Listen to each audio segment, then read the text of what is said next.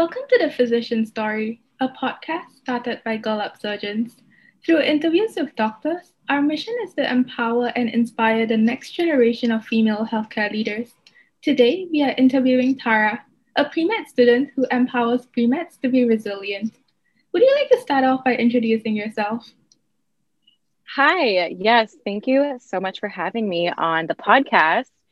My name is Tara. I'm also known as the Salty Premed on social media, and I'm a non-traditional student who's changed career paths 4 times before I decided to go back to school for a bachelor's degree at 24.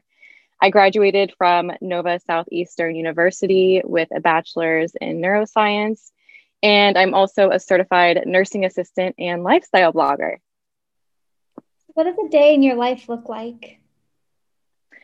So each day varies depending on if I'm working in the hospital, have class, writing a blog post, or volunteering.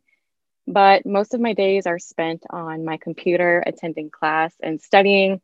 I usually wake up around 9 a.m. and do my morning routine, which consists of walking my 2 dogs, skincare, of course, making my bed, and eating breakfast. After that, I immediately sit down at my desk and check my planner and to-do list. Then I'll start studying and reviewing lecture material before my afternoon classes start. After my classes end around 4:30, I'll go to the gym and then start to wind down for the day. On the days that I work at the hospital as a CNA, I will go to the gym either before or after my shift, depending on how I'm feeling. And then I'm at the hospital for 12 and a half hours working with nurses and caring for patients. That honestly sounds like a really efficient routine. So, what made you choose medicine and why do you want to be a doctor? So throughout my early 20s, I was on a mission to find what really set my soul on fire, which is why I had so many career changes. And at 24 years old, I was diagnosed with ulcerative colitis, which is an inflammatory bowel disease. And at the time, it was uncontrolled and affecting my everyday life. And it really flipped a switch in me. I realized that I wasn't happy, not only with my health, but my career choice as well. So I did everything in my power to heal myself from the inside out. And part of that process included quitting my marketing job to focus on my health and realizing that I did want to go back to school and pursue something in science. So after being in school for about a year, I got a job as an emergency department scribe, which gave me some clarity on what I enjoy and actually want out of a career. I knew I wanted to be a lifelong learner, and becoming a physician not only provides the autonomy I seek in a career, but allows you to be in a position to make decisions and solve problems to help humanity at its best and worst. Wow, your story is so inspiring. So going back to pre-med school, what advice do you have for high schoolers that want to pursue medicine? I think the most important thing for a high schooler who is interested in pursuing medicine is to shadow other healthcare professionals. This includes physicians, physician associates, and nurse practitioners. And the goal of doing that is to increase your exposure to the field so you can gain a sense of what medicine is like and understand the different roles of a healthcare team. I would also encourage high schoolers to volunteer in a hospital or clinical setting and even enroll in a CNA or EMT program upon turning 18. That is very helpful advice. So, what are the requirements for medical school and what activities have you done to meet those requirements and prepare for medical school? Yeah, so medical schools require you to complete specific coursework prior to applying. And these are called the pre-medical prerequisite courses. And they include biology 1 and 2, general chemistry 1 and 2, physics 1 and 2, organic chemistry 1 and 2, and 1 semester of biochem. And medical schools also recommend, but don't always require, classes like calculus, humanities, and psychology as well. So I recommend, if you are interested in a particular medical school, to look up the requirements for that school on their website. Those are really, really important tips. What are some other things you think that are important to keep in mind to thrive on the pre-med journey? So this journey is so long and you cannot rush this process. My first tip would be to understand your learning style and the best way that you retain information while studying, because as many of you know, grades are so important and are a key factor into getting into medical school. My second tip is to not compare your journey to anyone else's, because we all have a different path to achieving our goals. And my third tip is, again, to not rush the pre-med process and to just enjoy the journey. Did you face any challenges or setbacks as a woman in this field? I have personally not faced any setbacks as a woman in this field. Of course, I'm not in medical school yet and still a pre-med, but I do have friends who are physicians who have told me some stories about being in medical school and residency and the challenges they faced as a woman. What I would say to a woman experiencing challenges in this field is to not question your own capabilities due to the mistreatment or emotional projection of others, and to stand your ground and own your confidence, and don't let anyone take that away from you. So can you share with us your experiences as a non-traditional pre-med student, informing us of the career changes you've had? What were some of the challenges you faced and how were you able to deal with those challenges? Yeah, so initially I got my associate's degree in crime scene technology and wanted to be a crime scene photographer. While I was in school to do this, I was also taking acting and modeling classes and actually highly considered moving to LA after graduating the crime scene technology program. However, that didn't happen, and I ended up moving back home and getting certified as a private jet flight attendant. When I finished the flight attendant program, the aviation industry was in its slow season. So while I waited for freelancing gigs, I got a job at a marketing company to bring in some income in the meantime.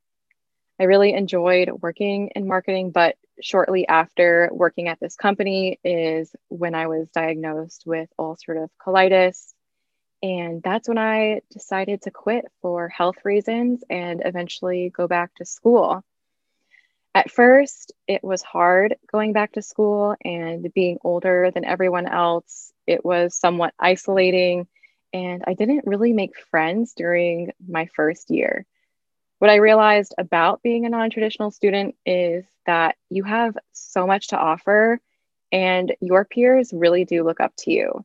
So when you share your journey with others and open up, people will be able to relate to that in some way, no matter what the age difference is, and it will allow you to build a connection with others, which is really what life is all about. Can you tell us more about your experience as a scribe and a patient care technician? I absolutely loved being an emergency room scribe. I mentioned previously that this was the experience that intrigued me to pursue medicine in the first place. And scribing provides such a fantastic medical foundation and gives you insight into how a physician thinks through a patient's treatment plan. After being a scribe for 2 years, I was seeking something that would give me hands-on patient care experience, which is when I enrolled in a certified nursing assistant program.